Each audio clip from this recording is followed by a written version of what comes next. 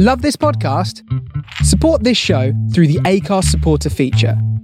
It's up to you how much you give, and there's no regular commitment.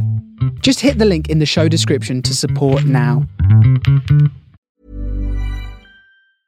Hey, I'm Ryan Reynolds. Recently, I asked Mint Mobile's legal team if big wireless companies are allowed to raise prices due to inflation. They said yes. And then when I asked if raising prices technically violates those onerous two-year contracts, they said, "What the f*** are you talking about, you insane Hollywood ass?"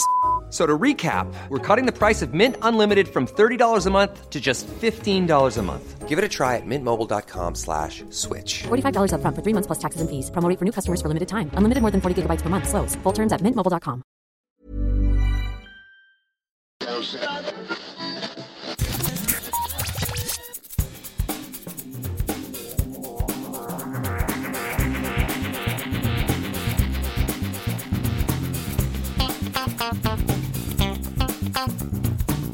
Hello and welcome to episode 353 of Geektown Radio. I am back this week with... To Infinity and Beyond! Matt, how are you doing? I'm very good, David. How are you? I'm very well, thanks. It's been a couple of weeks since you've been on. What have you been up to? Last time I came on, I started the first 2 episodes of season 3 of Atlanta because it had arrived with the Swarm of June television.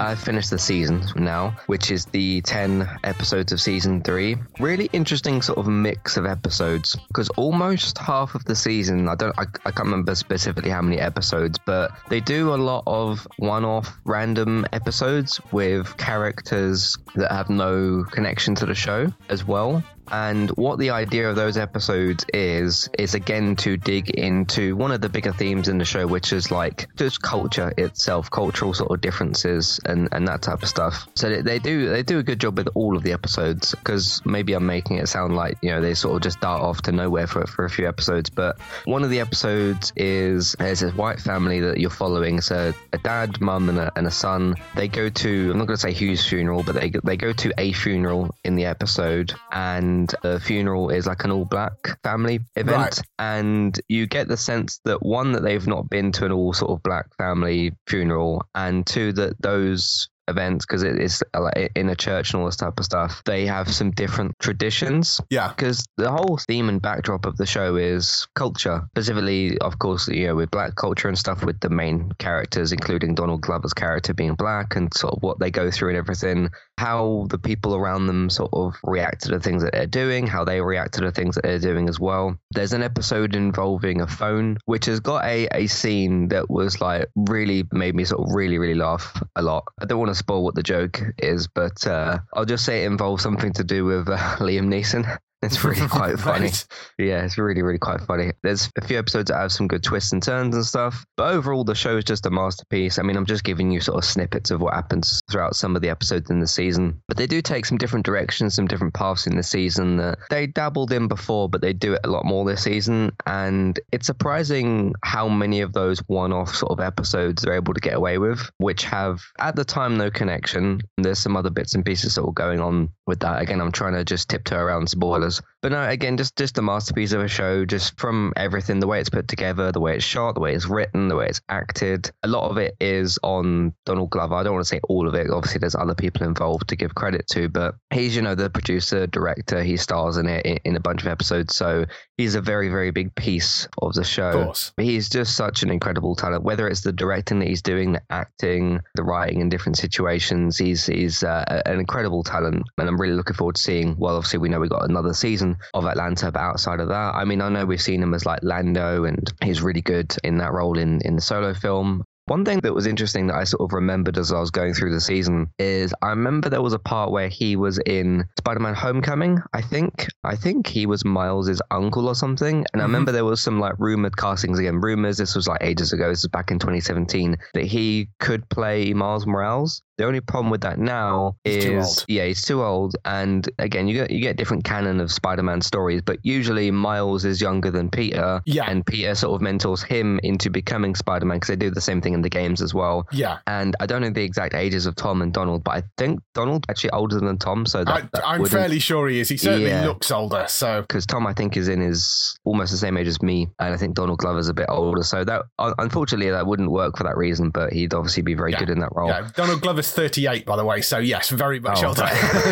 Yeah, that wouldn't work, unfortunately. He could be a Spider-Man, just not necessarily Miles, because he's got a very particular story. So I typed in, you can see I put Jurassic stuff here. As some of you know, I think it was last week. I can't even really remember when I saw it. It sort of got out of my mind already. When I saw Jurassic World Dominion, really, really didn't like it at all. What was interesting about that film is it set up a particular premise, and it basically doesn't use that premise. I don't really want to get into what the premise is and how they don't use it, because that's for you all to discover if you choose to watch the film. But it sets up a really, really interesting premise that I don't think the Jurassic franchise has done before, and then sort of doesn't use it. Mm-hmm. And I realized that about 20 to 30 minutes in, and then I sort of switched the way I was watching it and thought, okay, can I have sort of dumb fun with this film? The problem with trying to have dumb fun with something is if that thing itself is not fun, how am I supposed to do that? it just wasn't good, basically. I did a whole review and stuff for it, but that's kind of my basic summary of things. And I thought, oh, that's really disappointing. That's the end of the trilogy currently, so there isn't another immediate one coming out. So, and I like the Jurassic stuff. I think dinosaurs are very cool. I like the old films and all that sort of thing. I think I liked the other two Jurassic World films as well. I remember liking them. So this is easily the worst one, I think. So there's that. But then I remember there's a nice fun little Netflix show called Jurassic World Camp Cretaceous, and my watching part of it was marked at the beginning of season 3, and I went back to that, watched the season 3 premiere, and that was a lot of fun. So I had a good time with that. Again, that's aimed more for a lot more family friendly type stuff and all that, which is fine. The Jurassic franchise can kind of be like that, but this is with the younger teenage sort of characters. They get stuck on this island, and of course they have to survive from the dinosaurs. What's interesting about it as well, there's a scene in that 3rd season premiere that is surprisingly kind of deep. Again, not intricately sort of Breaking Bad or something on that scale, but from what you'd probably expect from a Jurassic World Camp Cretaceous show, there's a scene from one of the characters that's a bit deeper than what you'd expect, and even that hit me sort of more than what the whole film did. But I'm glad I've got a better piece of media from the same thing to fall back on, because I've got the 3 seasons of that to watch. So good opening episode. I enjoyed that. It went past really quick as well, which is always a good sign. And I mean, I know the episodes are short, but it still went past really fast. So that's going to be my next sort of box set show, is to catch up with seasons, I think 3, 4 and 5. Yeah, I think 5 is the last one as well. So I'll go through that and really enjoy that. Other than that, just wanted to mention it in some news stuff late last night, probably because the new Game of Thrones show was coming out. HBO Max dropped this sort of what's coming up clip, and they showed little clips of Succession and Barry and all these other shows. They showed a little bit of Hacks as well. And then they had this 30-second clip at the end of The Last of Us, which we haven't seen. We've seen pictures floating around out there. Of course, people take photos of the set from a distance, and those things happen. But that's not looking at it through the production quality of what you're intended to see it as.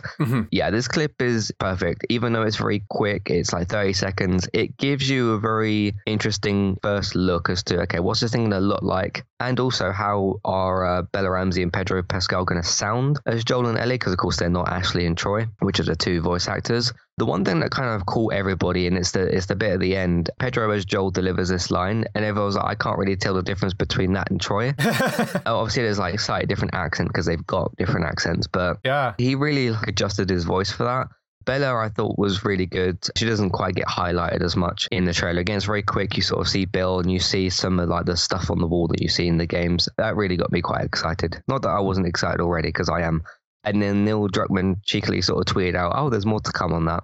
And everyone was like, no, what? What do you mean? Everybody was sort of freaking out. So long story short, though, it's a very good time to be a Last of Us fan. Yeah. Because in a few weeks, we're going to get the remake of Part 1, which looks very cool. So yes. Did you see that clip that they dropped? I haven't seen it yet. Well. I will go and look it up later. And I see they are doing because they've had a remaster of Part 1, haven't they? And now they're doing an actual remake of Part 1, which is of the game. So good time to be a fan right now. Yeah. One of the things that they explained before is they had a certain vision for Last of Us 1 when it came out on the PS3. I think that's a PS3 game, Last of Us 1, which is strange. Back in 2013, when they had more limited technology, and they put out a 10-minute video a couple of weeks ago, basically explaining, here's some of the new things that we're doing, and we simply couldn't do this on the PS3 version.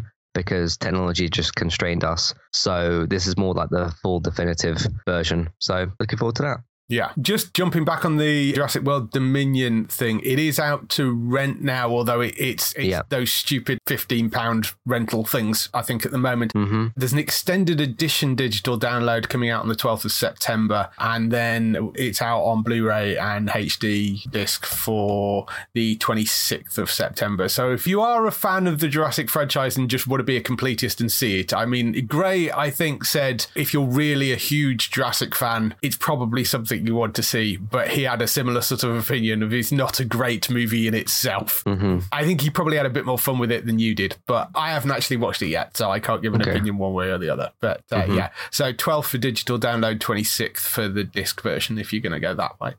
So for me, obviously Better Call Saul and Westworld both had their finales, which we did podcasts on last week, talking about the final episodes. Mm-hmm. Certainly the final episode of Better Call Saul, that is not coming back, and that Breaking Bad world for now is certainly ended.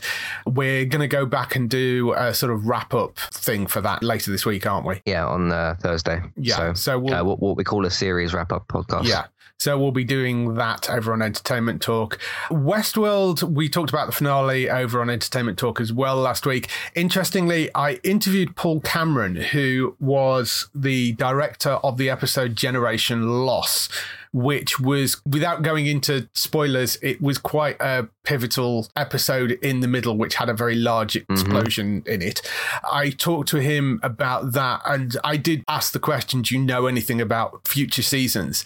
He did say, as far as he's aware, it's not renewed either way yet. They didn't specifically plan that as a series finale, although, as we said on the show, it could very well serve as a series finale if that's what they wanted. I mean, it comes to a reasonable concluding point, but there seems to be some will to do a 5th season. So if HBO, and it's very difficult to tell with HBO with the way everything's going with Warner Brothers Discovery right now, but if HBO do want to do another season, it sounds like they're up for doing another season, although I got the impression that would be the last one if they did that. So up in the air right now. We don't know whether that's going to come back or not, but the interview for that will be coming soon. It'll go up at some point sort of before mid-September, that one. Over on Netflix, we got a bit of a surprise because one day last week, they dropped episode 11 of The Sandman, which came completely out of nowhere. They told nobody they were going to do it. And it isn't a direct continuation of the previous story. It is essentially a two-parter based on other things within the whole Sandman universe. So Dream is in there. It's interesting. Half of it's animated and half of it is live action. Or, I mean, it's actually sort of more, a quarter of it is animated and 3/4 of it is live action. And it's two distinct stories. One of them is the story called A Dream of a Thousand Cats. Really quite interesting. And the cast that they've got, the voice cast for that is insane. David Tennant in there. It's got Georgia in there as well, his other half. It's got Michael Sheen and Anna Lumberg, who are also a couple. So he's basically roped in the entire cast of Stage to do this. Nonzo Alonzi from Sweet Tooth is in there. James McAvoy. Neil Gaiman himself provides one of the voices. Randomly, Joe Lycett provides one of the voices, which is really odd, but there you go. Sandra Oh is in there as well. Rosie Day. I mean, there's crazy voice cast that he pulled together to do that. It's about 15-20 minutes, that bit. And that's really nice. It's beautifully animated. They've done such a wonderful job with that. And then there is a live action thing, which primarily focuses on a character played by Arthur Davil, who plays an author who is struggling to write his second novel and ends up acquiring a muse that's played by, I think it's Melissa Nathi Mahunt is her name. She's been in something called The Other Me, and she's a voice in a number of the Assassin's Creed games as well. So those are the sort of main two leads in it. Derek Jacobi shows up in that as well. And it's got the Fates from the show, and Tom Surridge reappears as Dream in it. Again, that's another little self-contained story about this author. That's really good. So they're like little bottle things not connected to the overall story of The Sandman, but they just popped up on the 19th and Netflix went, surprise, here's an extra episode. So, but it was intentional. It wasn't sort of, oh, we forgot to put that up. They just wanted to drop this little bonus episode thing on, and it sort of makes sense because it isn't connected to the main story.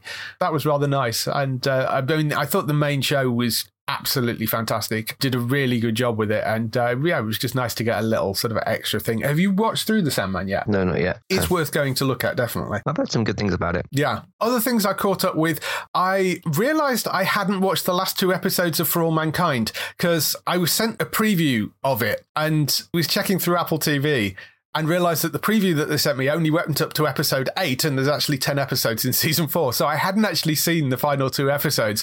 So I went back and watched that. It was brilliant this season. Really, really good. It rounds off in an interesting way. It's another one of those shows that doesn't really mind about killing off main characters. Does rather a good job of nobody's quite that safe. And as I said before, with For All Mankind, because they jump forward a decade every season, it was going to be inevitable at some point you have to have a complete turnover of cast, because if you've gone through like 4 seasons, that's 40 years. You're dealing with astronauts. Okay, they might have started in their 20s, but it means they're going to be sort of mid-60s in their 70s by the time you get to a 5th season. So there's only so long they can kind of be astronauts and stuff. So at some point, inevitably, some of those cast are going to come out. If you've not caught For All Mankind, it's this show which is set in this sort of alternate history where it starts off that the Russians beat America to the moon, and that continues the space race. So it rapidly changes the progress of technology on Earth. And it's really, really good. Well worth watching. And, they've gone through, as I say, it jumps 10 years each season. So they start off in the sort of 60s, 70s, and then it goes into the 80s, and then the latest season in 90s, and then they'll be in the sort of 2000s in the next season. But the progress has been sort of moon bases and trips to Mars and that sort of stuff as they've gone through it. But last 2 episodes are as solid as the rest of the season, so that's been good. House of the Dragon, I have started watching it. I'm not going to do a full review of that yet because I'm only halfway through the first episode so far, because we're recording this on Monday and it literally dropped to like at 2 a.m. this morning, so I haven't managed to watch the whole thing yet. I'm enjoying what I'm seeing so far. There's a lot of characters they throw at you at the start, and there's sort of, it's one of those things I might need a family tree just to work out who's connected to, but really liking what I'm seeing so far. We'll see where it goes, but that's been good for the opening first half of the first episode so far. Big thing that dropped last week, of course, was She-Hulk, which is a half-hour comedy, basically, set in the Marvel universe. Tatiana Maslany playing She-Hulk, the Hulk's cousin. She gets her powers, in the case of the TV show, an accidental sort of blood transfusion that happens during a car accident. And it's more deliberate, I think, in the comic books, but it becomes more of an accident in the TV show. She is a lawyer. We don't really see an awful lot of lawyering in the first episode because it's more explaining how she got her powers, and it's the sort of, a lot of it's a two-hand between Tatiana Maslany and Mark Ruffalo as he's sort of explaining Hulkness to her, and she's kind of learning to control the powers. It is very funny. They both do a wonderful job. She is brilliant. You know, if you've listened to the show, how much we love her anyway, because her role on Orphan Black was immense, and she's great in this. I think it's really, really good.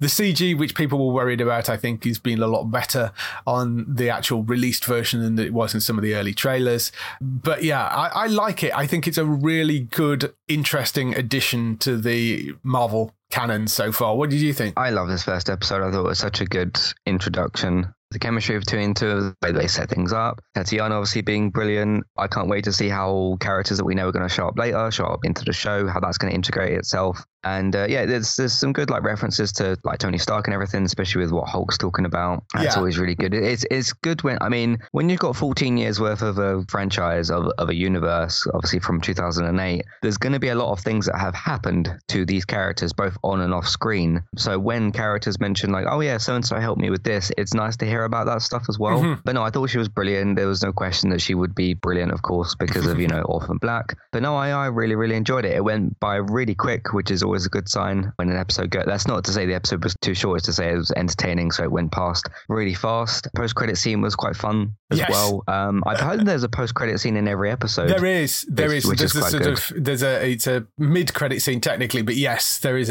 one in every episode apparently. Right, yeah. No, I loved it. Really good start. I'll probably be doing a season review when it's finished in October. I think it finishes. They put out like a episode guide thing. I think they said 14th October for the finale, so I'll be giving my full thoughts at that time. But no, really good start to the opening episode. Yeah, absolutely. It was really, really solid. There was a tweet from Chris Evans, which I thought was hilariously funny based on this references to Captain America in this, let's say, just not to spoil if you haven't seen it, which was 3 laughing emojis and the sort of smiley face with a zip across the mouth at the end of it. That was hilarious. But yeah, if you've not watched She-Hulk yet, it is well worth going to see. So go and check that out. It's on Disney Plus now and releasing weekly Thursdays, I think. Thursdays release, yeah. Interesting. Randomly. So yeah, go and check that out. The other thing I did this week was I went over to Wrexham because Wales Comic Con, having done the last few cons in Telford, have gone back to their spiritual home, which is the university in Wrexham. That's where they used to hold it, and then they sort of outgrew the venue, so they moved everything to Telford. But for a one-day event, they went back and did a con in Wrexham called Wales Comic Con Homecoming. Wales Comic Con, if you've never been, it's a lovely group of people, really, really nice. And they always have some fabulous guests over there. So there was some wonderful people there this time around. And I actually met a couple of people who, because I was there filming panels, and it's like, oh, who are you filming for? And I said Geektown, and they went, oh my God, I love that site. Which is really lovely, because you don't hear that all the time. You don't generally meet people that much. That was really, really wonderful. But I mean, it was the collection of guests, a few people doing panels, which I'll go through what's going up and what isn't for that. A couple of people who didn't do panels. They have people like Jet from Gladiators there randomly. They had Mark Lewis-Jones, Peter Davison, I believe, was there as well, from Doctor Who. The panels that they did, Brian Blessed was there, the wonderful and lovely Brian Blessed, which was really funny because he came out on stage, they introduced him and went, Brian Blessed, and there's obviously an interviewer there who was supposed to sit down and asking questions. And Brian comes out, says hello, does a sort of big Gordon's alive to everybody, which is the sort of big catchphrase, and then pushes the single chair towards the front of the stage, sits down and essentially just monologues for 40 minutes telling stories. The interviewer didn't ask a single question throughout the entire thing. It was just glorious to see him sit there and just talk. And he's so, so wonderful. I would love to see a panel with him and John Rhys-Davies, who played Gimli in The Lord of the Rings and has been in a bunch of other stuff as well, because the pair of them can talk forever. And if you had both of them on stage at the same time, you'd be there just like for hours. And they're sort of the same generation. So I'd be really interested to see a show with just the pair of them telling stories and trying to outdo each other with stories. Because I mean, Brian, if you don't know him, obviously Flash Gordon's probably one of the things that he's best known for, but I mean, man's a national treasure. But he's telling stories about sort of having, been to the Antarctic and the Arctic and punching polar bears and training to be a cosmonaut, because he is a fully trained cosmonaut, and just there's all sorts of random bizarre stuff, and talks a lot about sort of doing Flash Gordon and things that went on in that, and just really, really wonderful human being, and it was great to see him. Stefan Kaepernick, who is Colossus from the Deadpool movies, did a panel as well. I didn't film all the panels because some of them, the guests had asked for their panels not to be filmed. Stefan was one, I think, because he'd had quite a rough flight. He'd taken like 2 different flights to get there, and I think was incredibly jet lagged and was slightly worried he might say something that he didn't want on video, which I entirely understand because that makes perfect sense. But he was delightful. He actually didn't say anything that he shouldn't have said. So, but he was lovely and great. He did mention that it looks like Deadpool 3, everything going to plan, will shoot next year. So that is great news, because be very happy to see Deadpool and Colossus back, and we'll see what other X-Men come in, because of course at that point it will be part of the MCU as well, which will be quite interesting because it will be the first sort of R-rated MCU movie. because there's no way they're going to downgrade it. So No. Chris Barry was also there from Red Dwarf. He was supposed to be there with Danny John Jules.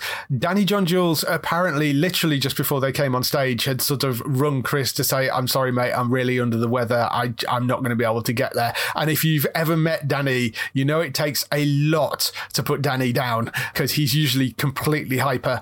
So I don't know what was wrong with him, but I hope he gets better soon because it's very rare for him to miss something like this. But as the interviewer joked, at least I might be able to get a question in now because Danny does rather take over interviews. Again, Chris had asked for that panel not to be filmed, so there won't be a video going up for that one. I think because Chris does the Comic-Con circuit quite a lot and probably doesn't want all these best con stories going up on the internet, which I entirely understand. He did make some comments about Red Dwarf. Apparently, there is no plans in place for a new season at the moment. There is some behind-the-scenes business issue, which is above his pay grade, that needs to be sorted out. But Doug wants to do more and the cast want to do more, so they need to get that issue sorted, whatever it is, whether it's a rights thing or, you know, what channel they're on, or I don't know. But there is something business-wise that apparently needs to be sorted, which is why there isn't a new season of Red Dwarf coming out. Interestingly, he did mention something else that they did a table read of, which he described as kind of Red Dwarf, not really Red Dwarf, sort of Red Dwarf adjacent, kind of. I got the impression that it was basically the same cast, but not Red Dwarf. You know how American Horror Story does different stories every time, but with the same cast of people? Right, yeah. That sort of thing. I don't know what that is. They did a table read of that. I think he said in 2020 they did something, and he really liked it, and he was sort of saying, I hope we can do something with that at some point.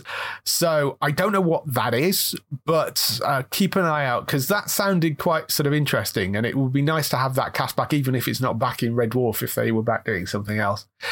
Videos I did manage to get, Matt Ryan and Paul Blackthorne from the Arrowverse, they were brilliant and just bouncing off each other, and that was a really, really wonderful interview. There is a video for that which will go up at some point this week.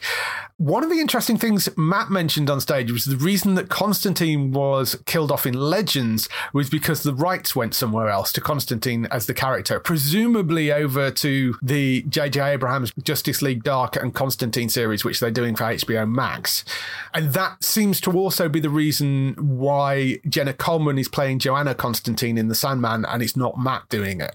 It sounds like they've basically handed the rights of Constantine over to the J.J. Abrams stuff and don't want anybody else confusing it by playing it somewhere else, which is stupid because they're supposed to be in a multiverse, and they made a big thing of that. Yeah, that's kind of how comic book stories work. Exactly. When you have a multiverse, you can have more than one version of different characters. So it's annoying because Warner Brothers has done things like that before. Mm-hmm. Like they've put blocks on certain characters. I mean, why do we think that we've never seen Batman in the Arrowverse before? It's because they weren't allowed to really use him. I mean, I know we kind of had the Bruce Wayne for a little bit, but we never had like Batman show up. Yeah. And for a while they couldn't use Superman until they could with Tyler Hoechlin. So yeah, it's a silly thing to do. Because if you want to have like this separate, if the Justice League Dark stuff is even happening, people love Matt Ryan as Constantine. So to take that away because Legends isn't even around anymore is a silly thing to do. So, but they, for some reason, made an exception with The Flash where you have the TV and the film version. So, yeah, it doesn't really make sense. No, it doesn't. It's weird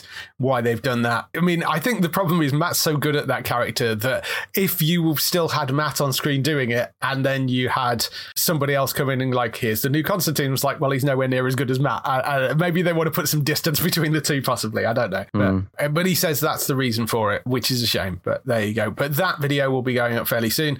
And the last video I did was with Grace Van Dyne and Alex Uktoff, who played Grace played Chrissy in Stranger Things and Alec played Alexi. So Alexi was season 3, I think, and Chrissy was the latest season, and they're both from Stranger Things. They were really cute together. Apparently this is the first time the pair of them have met, because obviously they're in 2 different seasons and that cast changed over. So this is the first time they'd actually met. They were like sort of met in the green room backstage going, oh, hi, so that was really sweet. And they were lovely, and they actually kind of worked quite well together. They were sort of bouncing off each other, and it was quite fun. So there's a Stranger Things panel going up as well. That was really good. But yeah, overall, Wales Comic Con, they're back in December at Telford.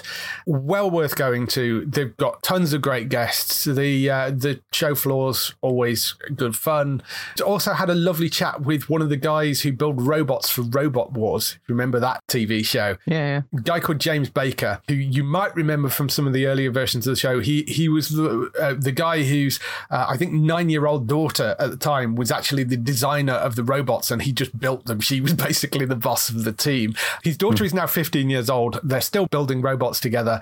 Glitter Bomb was the big one that I seem to remember from the show, and they had that there. But one of the other things he does at the moment is they rescue old bots that were from the Robot Wars. They're still in touch with the other teams. So rather than going onto the scrap heap, they rescue and restore some of the older robots. So they had like Wheelie Big Cheese, which was one of the robots from the earlier shows of Robot Wars.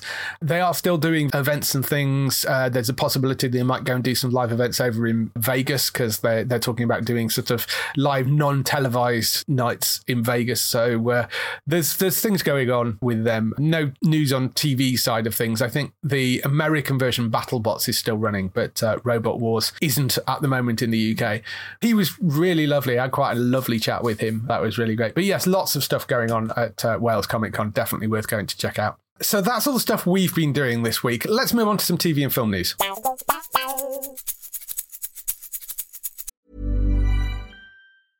Hey, I'm Ryan Reynolds. At Mint Mobile, we like to do the opposite of what Big Wireless does. They charge you a lot.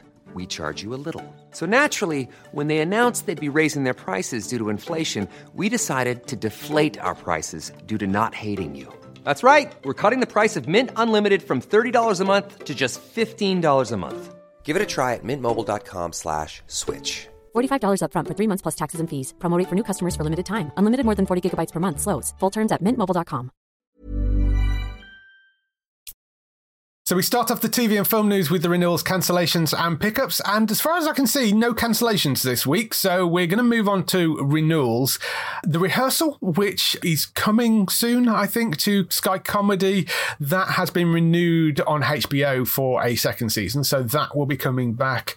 The Shy has been renewed for a 6th season by Showtime. So that one's returning. And VH1 has renewed RuPaul's Drag Race and RuPaul's Drag Race Untucked as well. So they will be coming back, I think, is a surprise to nobody, given what a juggernaut that show is. So that will be returning. Yeah, I know, hugely popular and massive. That's the one on BBC, isn't it? I think. On Netflix, yeah, I'm not sure where. Yes, I'm not sure where Drag Race is these days, but there's Drag Race UK, I think, is on BBC. Mm-hmm. But two different ones, yeah. There's the WoW streaming service, because WoW are the people that make the Drag Race stuff, and they all go out next day on the WoW streaming service. So if you're a Drag Race fan, I think it's like £5 a month for that.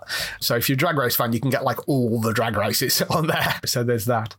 In pickups and other bits and pieces of news, Paramount announced a free Star Trek Day live stream event, which is coming on September the 8th. It'll be 8 p.m. It's going out across social media and on YouTube. It will then be on Paramount Plus the following day. So that will be something worth looking out for if you're a Star Trek fan anyway. The reason it's September the 8th is because that's the day in 1966 when Star Trek first debuted on TV. That's why it's that particular day. And 8 p.m. it's going to be 12 noon PST, 3 p.m. EST. So if you're in America, that's when you can go and check that out. Tawny Newsome from Lower Decks and Paul F. Tompkins from Lower Decks are going to be the two people that are going to be the main presenters of it. They do a podcast called The Pod Directive as well, and so they're going to be the people presenting the live stream. It's going to have conversations with the cast from Picard. They've got Jerry Ryan and Michael Hurd there. Lower Decks, they're going to have obviously two of the cast are like Lower Deck cast anyway, but they're going to be talking with various members of the Lower Deck cast. Star Trek Prodigy, they're going to be talking to the voice cast of that, including Kate Mulgrew. And Strange New Worlds, they've got Rebecca Romijn, Jess Bush, Josh, Christina Chang, various other members of the cast for Strange New Worlds there as well. So there's going to be lots of interviews with cast members from across the Star Trek universe. They've got a tribute to Nichelle Nichols, who sadly passed away earlier this year.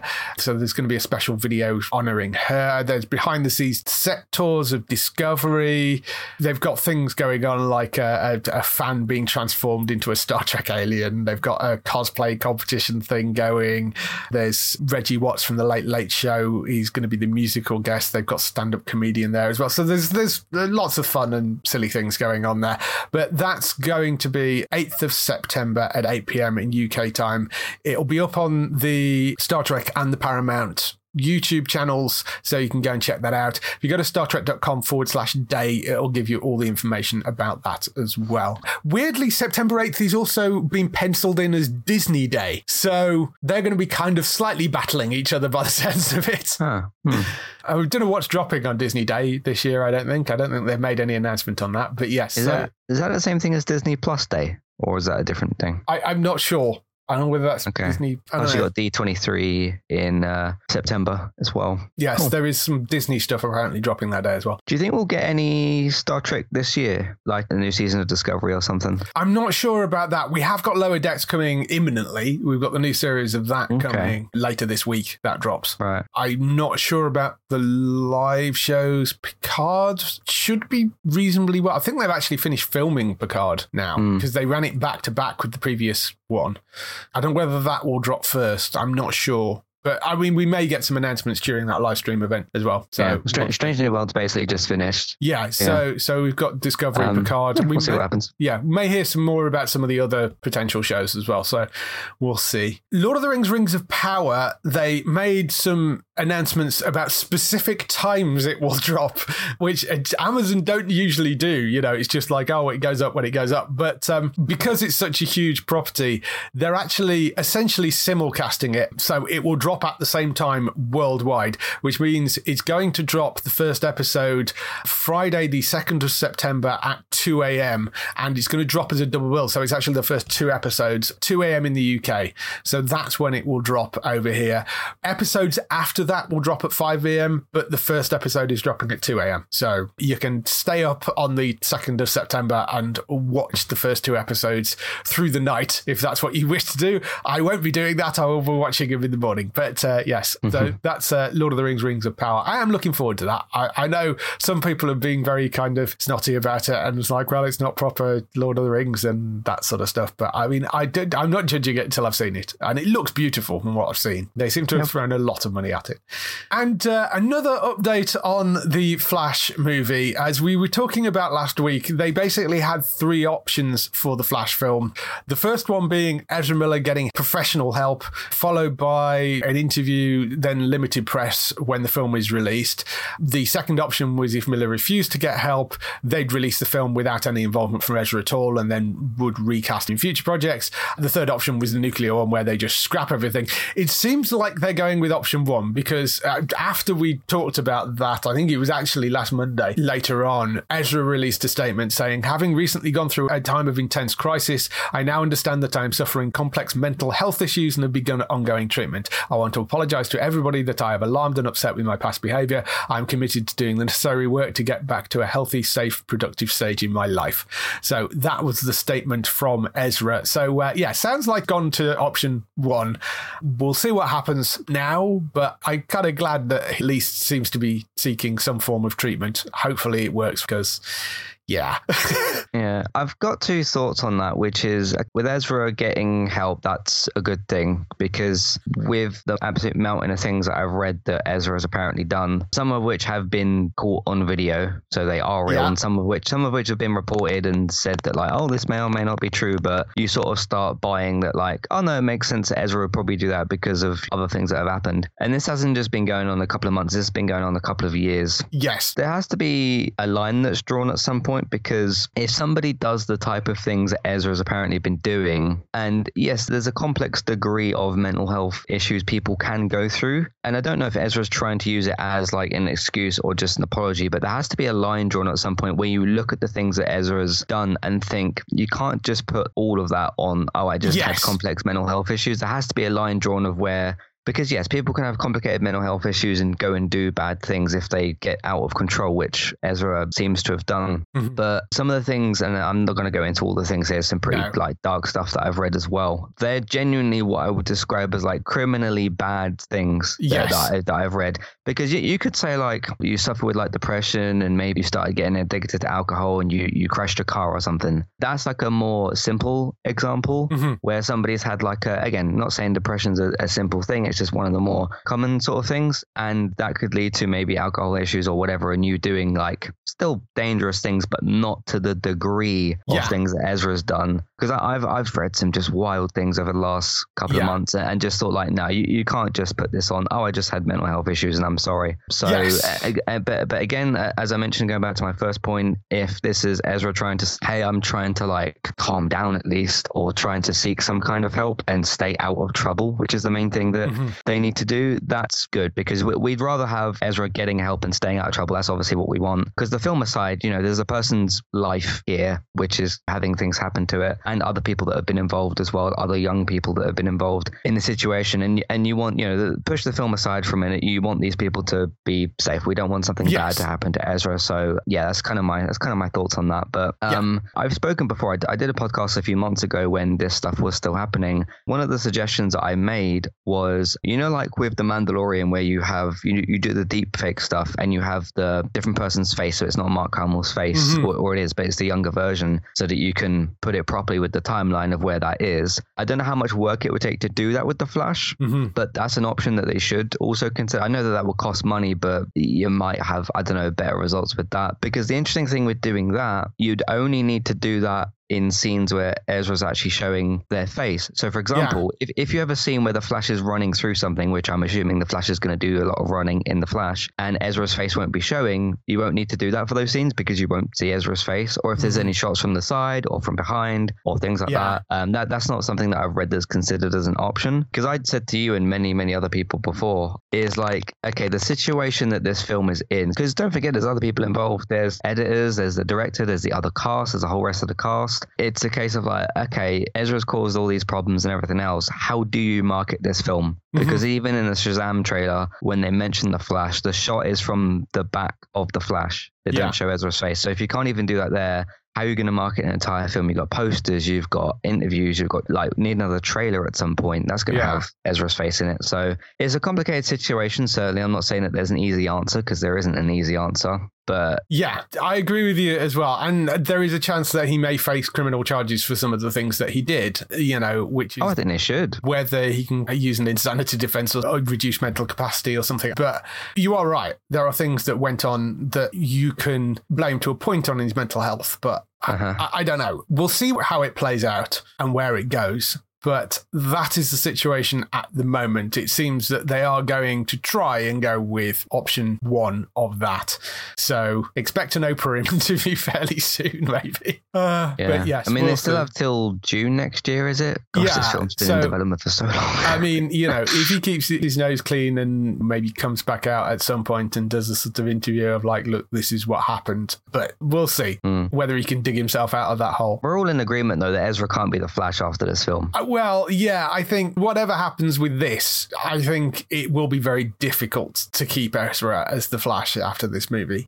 Because what if you cast him in a Flash 2 or whatever you'd put them in, and then the same thing starts happening again? Yeah. There's a bit too much of a money risk there. Yeah. I think just put this film out in whatever way you're going to do that. That's up to the studio to decide. Recast and then just move on, I think. I think that would make sense. Yeah. Sticking with DC stuff, we have some actual recasting coming to Superman and Lois. Jordan Ellis, who plays Jonathan on Superman and Lois, will not be returning for the new season. That's season 3. Warner Brothers put out a very short statement that says Jordan Ellis has notified the studio he will not be returning to Superman and Lois for season 3 due to personal reasons. The role of Jonathan Kent will be recast. So that is all that's officially come out. There's been no comment directly from him or his people. Various sources have said it is due to a private matter and not a workplace-related issue. Production literally was about to begin starting on the 3rd season. So they are hunting fairly quickly for a new actor to take over that role. Some people did point out that there was a Instagram post, I think, that he put up himself.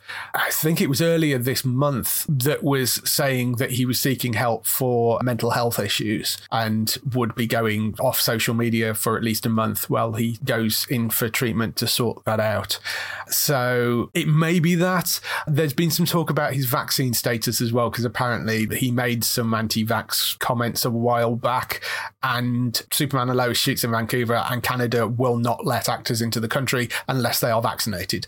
So there was some talk of maybe that it was to do with his vaccine status, but I suspect that's not the case. I think given that he made that post about mental health issues, I suspect it's that's doing it. But officially, nobody's made any actual statement about why he has left the role. But it means that we are going to get a new Jonathan Kent when the series returns for its 3rd season. I've been watching the 2nd season, actually. I'm working through it at the moment because I forgot that it had gone up on the BBC whilst I was away in America, and then it's now all there. So I'm kind of binging my way through it. I'm really quite enjoying that. It's funny because I finished The Flash as well this week.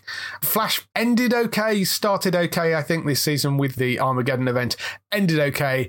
I could have really missed all the middle bit.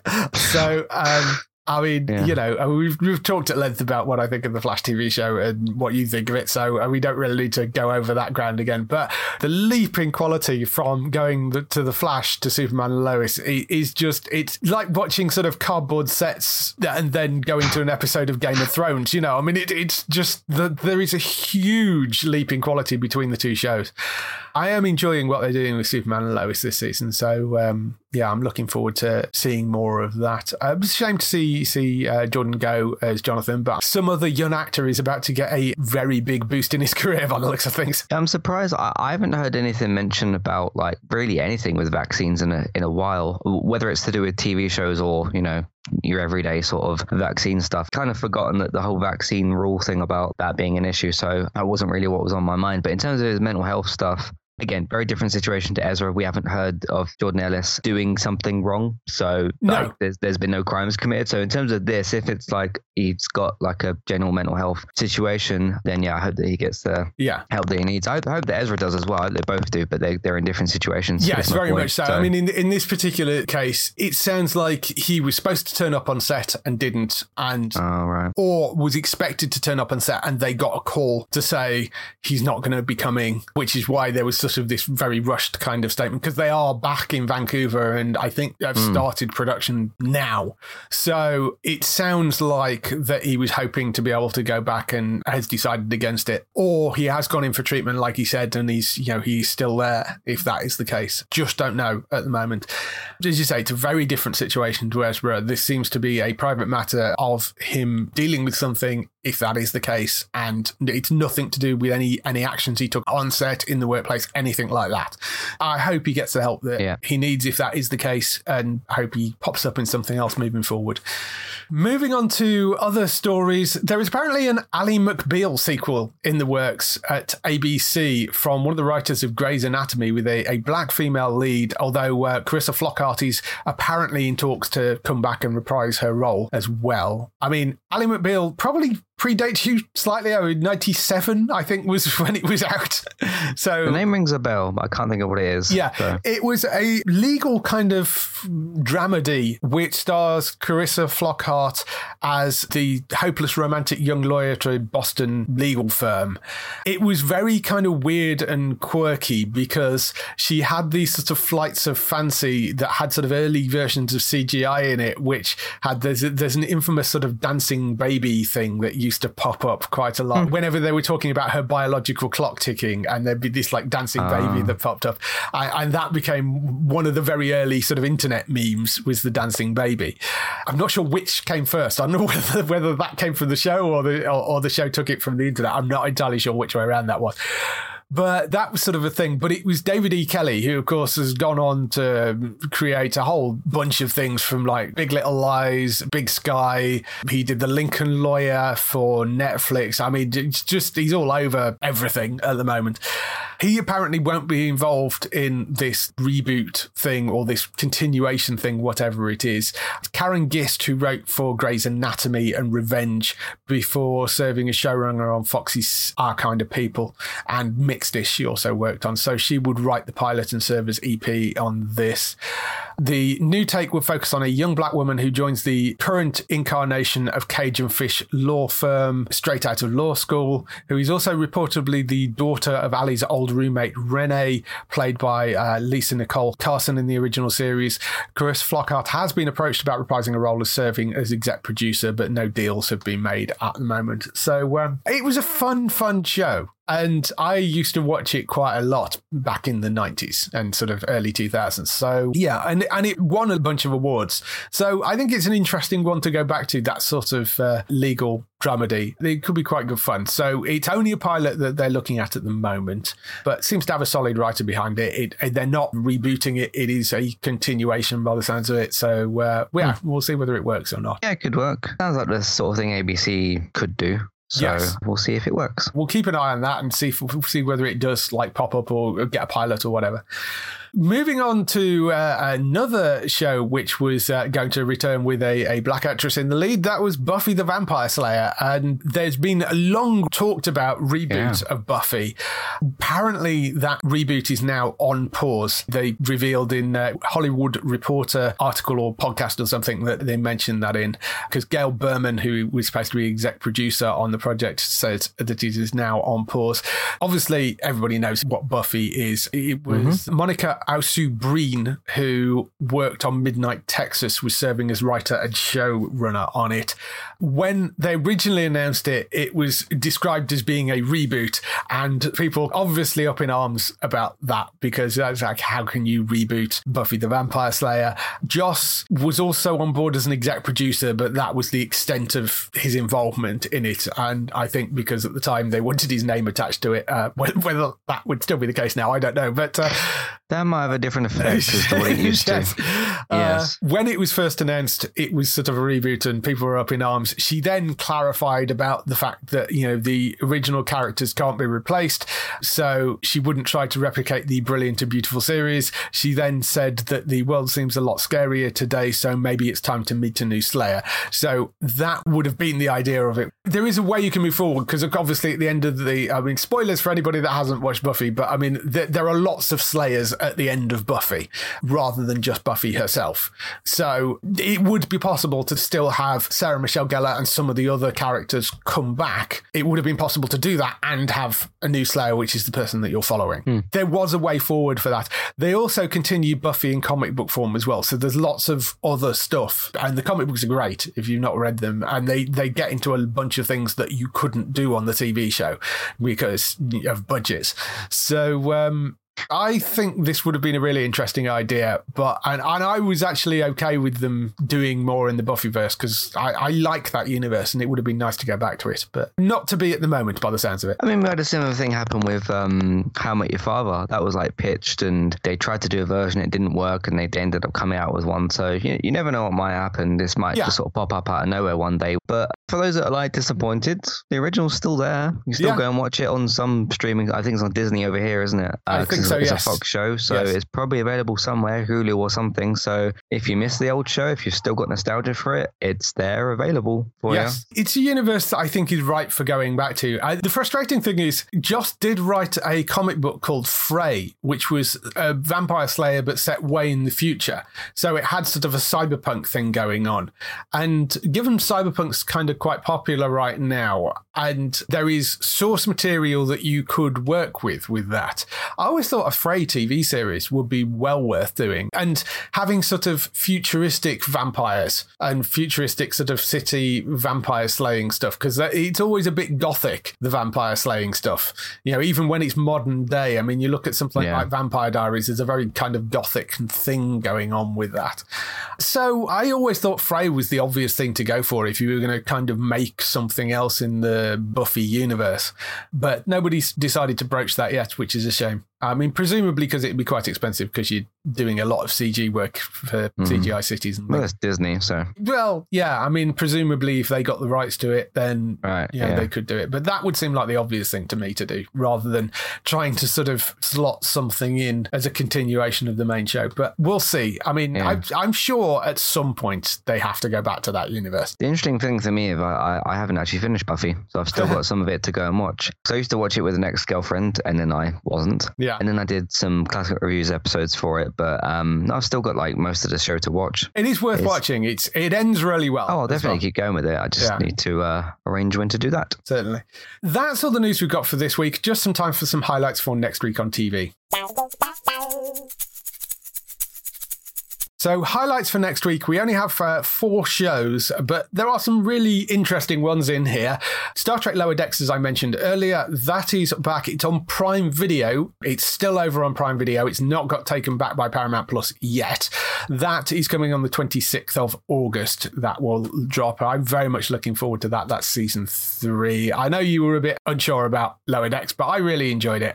It's very much sort of a comedy version of Next Generation, so worth looking at. C returns for its 3rd and final season. That's the Jason Momoa series set in a future where the human race has lost its sight. That's on the 26th as well. That's over on Apple TV. I'm looking forward to that because I think the first 2 seasons of that were brilliant. The Capture returns for a 2nd season. That was the Holiday Granger series where it was all based around sort of deep fake and fake news and misinformation and that sort of stuff. First season of that was great. Paparazzi is the new co-lead for the 2nd season because it's one of those where you have the antagonist changes every season, or the other lead changes every season, much like they did with Line of Duty. The Capture Season 2, that's on the 28th of August at 9 p.m. Go and check that out, though. That's the Capture Season 2, 28th of August at 9 p.m. And then over on Paramount Plus, Home Economics, the first season of that lands on the 29th of August. And that takes a heartwarming yet uncomfortable and sometimes frustrating look at a relationship between 3 adult siblings, one in the 1%, one in the middle class, and one barely holding on. I think Topher Grace is the lead in that, if I remember correctly. That's coming on the 29th of August on Paramount Plus, and that's Home Economics.